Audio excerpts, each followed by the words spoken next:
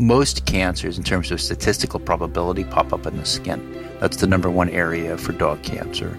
But you can get cancers everywhere in the body. You can get cancer in the eye, the ear, the mouth. You can get cancer in the intestine, the bladder, the heart, the lungs, the pancreas, the bones, the joints, the nail bed, under the tongue. And so you're going to have different signs depending on the location of the disease. Welcome to Dog Cancer Answers, where we help you help your dog with cancer. Here's your host, James Jacobson. Hello, friend. Thank you for joining me this week on Dog Cancer Answers. On today's question and answer episode, we speak with Dr. Damian Dressler, author of the Dog Cancer Survival Guide, Full Spectrum Treatments to Optimize Your Dog's Life Quality and Longevity. In a quick but very helpful lesson, Dr. Dressler discusses some of the signs and symptoms that he frequently sees in dogs that have cancer. Beginning with the tip of your dog's nose to the end of their toes and every body organ in between, he will tell you what you need to be on the lookout for. But please remember, when discussing cancer symptoms, it actually takes a diagnosis from your dog's veterinarian or veterinary oncologist and probably some lab work and maybe even a biopsy or two to make a definitive determination. If your dog is showing one or more of the symptoms mentioned in this episode, I encourage you to take this as a sign to schedule that much-needed appointment with your dog's veterinarian, because the sooner you get them checked out, the better you both will feel. Now, let's get started with this week's episode on common signs and symptoms of cancer in dogs. Dr. Dressler, thanks for being with us today. Pleasure. One of the questions that I got here is, my dog's acting fine. How can I tell if he's sick?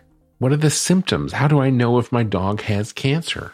Well, unfortunately, the way that you get a cancer diagnosis is usually by getting a biopsy or a test on cells in the body. And then the pathologist will look at those cells, and that's done at the vet. And then you get a pathology report, and they will tell you if it's cancer, if it's not cancer. That's actually the way to do it. So you can't really do a cancer diagnosis at home. Cancers, generally speaking, have a whole variety of different signs because it's going to be dependent on where that thing is popping up in the body. So if you have skin cancer that you can see with your eyes, which is most of the time, most cancers, in terms of statistical probability, pop up in the skin. Mm-hmm. That's the number one area for dog cancer. But you can get cancers everywhere in the body. You can get cancer in the eye, the ear, the mouth. You can get cancer in the intestine, the bladder, the heart, the lungs, the pancreas, the bones, the joints, the nail bed, under the tongue. And so you're going to have different signs depending on the location of the disease. Mm-hmm. So they're all over the place. The most important thing to say is, does my dog have a growth? Is there a bump there that I can see? And if there's a bump there and that bump is increasing in size, and by the way, you know that it increased in size because there wasn't a bump and now there is a bump. So by definition, it has already increased in size because it grew, because something that wasn't there before and then is there now, by definition, grew. So generally speaking, what I tell people is if it's more than about 1/8 of an inch across and it is also increasing in size, from that point, you should get it tested as opposed to watching it. Now, different people will have different opinions on this matter. Like, what's the cutoff? How do you know what's dangerous and what's not? But I say if you can see a bump and it's a BB size and it's getting bigger, get it tested and or get it removed and tested. So that's the biggest thing. Now, you've also got your internal cancers. So brain cancers can be a loss of balance. Nasal cancers can be sneezing and blood coming out of one or both nostrils. Eye cancers can be changes in the color of the eye or squinting or bleeding within the eyeball.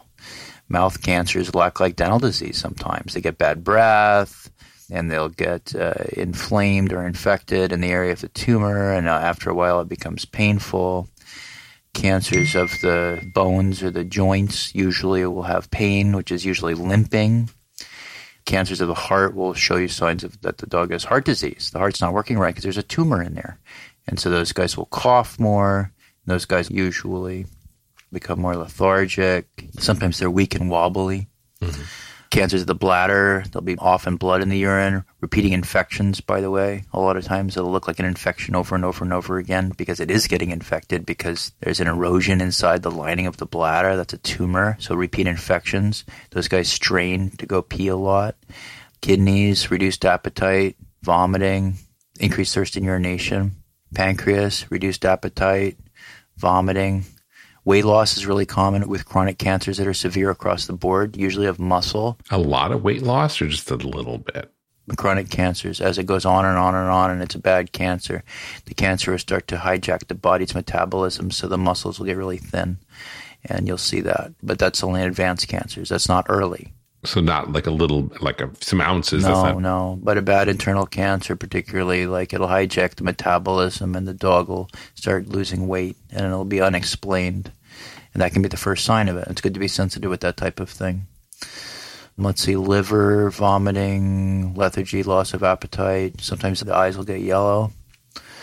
The adrenal cancers, those are across the board. It depends on what hormone is involved. So there's a whole bunch of different signs. I think the important thing to understand is your dog's appetite normal? Is the energy level normal? Do you have vomiting? Do you have diarrhea? Is there coughing? Is there sneezing? Are there other things that you can easily see at home? And is there a growing bump? That's obviously a big one. Mm-hmm. And the final thing is get things done proactively with your veterinarian. If you have an old dog, twice a year, older than 8, get in there, get the lab work done, get the exams done, get the bumps tested.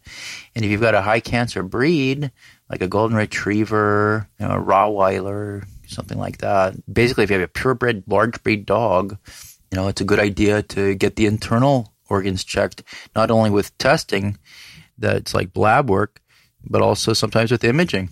Get a once a year abdominal ultrasound, get some chest x-rays done once a year, just something like that. It's a good general practice if budget allows to check on these things. You said early on that skin cancer is the most common. What are you looking for in terms of skin cancer, and how do you look for it? Well, like I mentioned, it's going to be a growth, and it's going to be a bump, and it's going to be increasing in size. That's it. All over the body. And the bad ones are going to be the nail beds and the lips and the genitals, or the anus. Sometimes those are bad too. But you can't make a cancer diagnosis at home, period. You need to get it tested. So if you have a growing bump at home and it's on the skin, you need to get it tested. In terms of symptoms that are like masking as other diseases, you think your dog has something pretty simple that may not need to be treated, but it could be something more pervasive. Does that happen? What you look for is recurring. So cancers don't go away. Say you've got a stomach cancer and you put the dog on an antacid or an anti-nausea medication. The problem keeps going back, even if the medication works. That's the thing that you look for. Then you got to go on a tumor hunt. And it doesn't matter what the area that you're talking about is. Say you've got nasal discharge as an example. Oh, you do the antibiotics, it goes away. Then it comes back. Oh, wait a minute. Now we need to dig more. Or the thing with the urinary infection that I told you about. So basically, if it responds to the treatment or it doesn't respond, but either way, it keeps going, then you got to start digging, particularly if the dog is more elderly. Okay. Dr. Dressler, thank you so much for being with us. You're welcome. I want to thank you for listening to our show this week, and don't forget to get that vet appointment scheduled if you have any inclination that your dog might be bearing one of the symptoms mentioned in this episode. And really, if it's been a while since you've taken your furry best friend to the vet, it might be time to get an annual checkup regardless, especially if they've joined the, Senior Dog Club. If you find our podcast helpful, please support us by liking us on Facebook and by subscribing to the show on YouTube or Spotify or Apple Podcasts or wherever you listen to your shows. And if you really want to become one of our ultimate supporters, please make sure that you tell your friends and your family, and most of all, perhaps your veterinarian and their staff about Dog Cancer Answers. Doing this will not only help our podcast continue to grow and reach more people, but it'll help us connect to other dog lovers and dog guardians just like you. Oh, and don't forget to visit our website at dogcanceranswers.com, where you can find the show notes for this episode or any other episode that we've aired in Season 1 or Season 2 or Season 3 of Dog Cancer Answers. We have a message from our sponsor right now, which helps us continue to make these shows possible, so please listen. And on the other side of the break, I'm going to fill you in on how you can call us with your very own dog cancer question or show topic and perhaps even have it featured on a future episode of Dog Cancer Answers. Stick around. We'll be right back. And now, a message from your dog. Oh, every day with you is like a day at the beach, and I want as many beach days as possible. Oh, I want to run. I want to sniff. Ooh, I want to find a good stick to carry. I want to roll in the grass. And warm my belly in the sun. Oh, I want to walk with you, run with you, sleep with you, eat with you. And when I eat with you, I want Everpup. The green, grassy beef liver smell wakes my senses. Oh, you may not realize this, but it tastes like homemade gravy. It infuses any food you give me with healthy life vibrancy. Oh, I can feel it. Everpup traveling to every cell in my body, nourishing each one. I'm so grateful to be your dog and for the Everpup you give me. So now that you know what your dog wants, get Everpup, the ultimate dog supplement. Everpup is available in select pet shops and on Amazon. But to get the best price possible, join the Everpup Club at everpupclub.com, where you'll get your first jar for just $8 with free shipping anywhere in the U.S.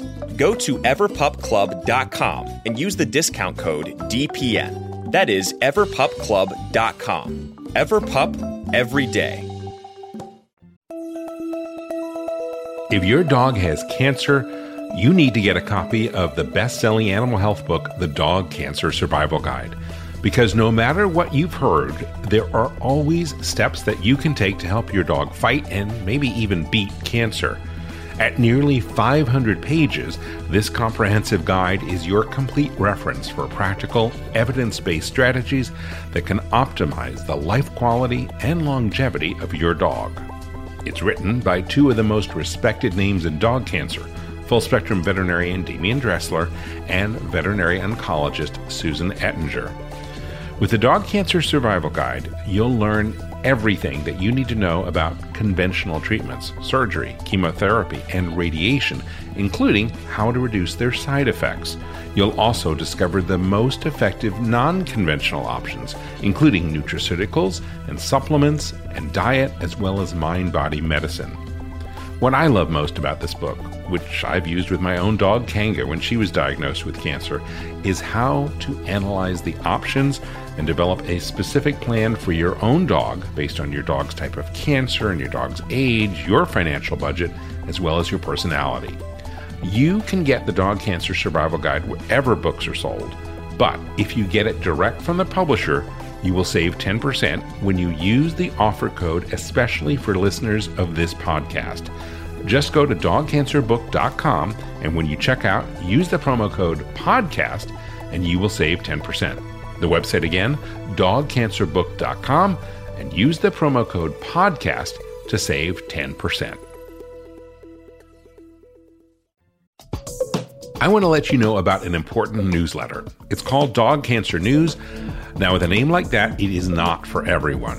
But if your dog has cancer, you will want to subscribe. That's because every issue features articles that will be helpful, such as low-carb dog cancer diet recipes, new clinical trials, financial resources to help pay for cancer care, information on supplements, and lots of other helpful info that your veterinarian may not know or have the time to share with you.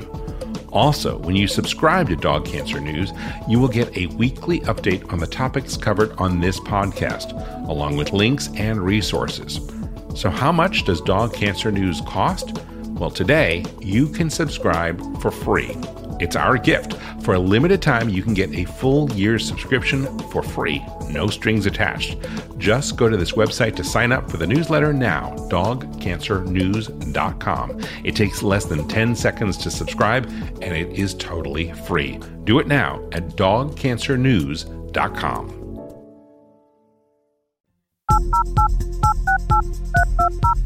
Did you hear those touch tones? They are here to remind me to tell you that if you have a dog cancer question for one of our veterinary experts, please let us know. Give us a call on our listener line and tell us your question, and we'll share it with our veterinarians. We'll make sure that your question or topic is addressed, and it could even appear on a future episode of Dog Cancer Answers.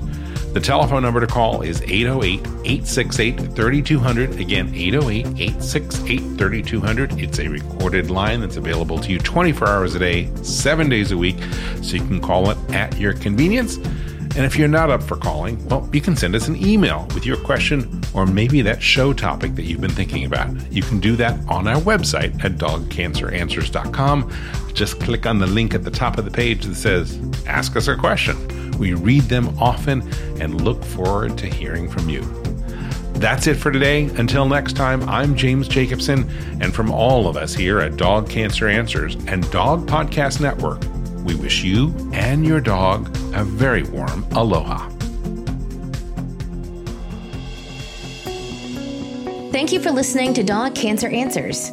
If you'd like to connect, please visit our website at dogcanceranswers.com or call our listener line at 808-868-3200. And here's a friendly reminder that you probably already know. This podcast is provided for informational and educational purposes only. It's not meant to take the place of the advice you receive from your dog's veterinarian. Only veterinarians who examine your dog can give you veterinary advice or diagnose your dog's medical condition. Your reliance on the information you hear on this podcast is solely at your own risk. If your dog has a specific health problem, contact your veterinarian. Also, please keep in mind that veterinary information can change rapidly. Therefore, some information may be out of date. Dog Cancer Answers is a presentation of Maui Media in association with Dog Podcast Network. Is artificial intelligence going to change veterinary medicine? Well, it already has. Right now, on Dog Cancer Answers, we're speaking with Dr. Kelly Deal of Morris Animal Foundation about how AI is impacting veterinary research and the practice of medicine itself. That's on Dog Cancer Answers. Get it wherever you get your podcasts or at dogcancer.com/podcast.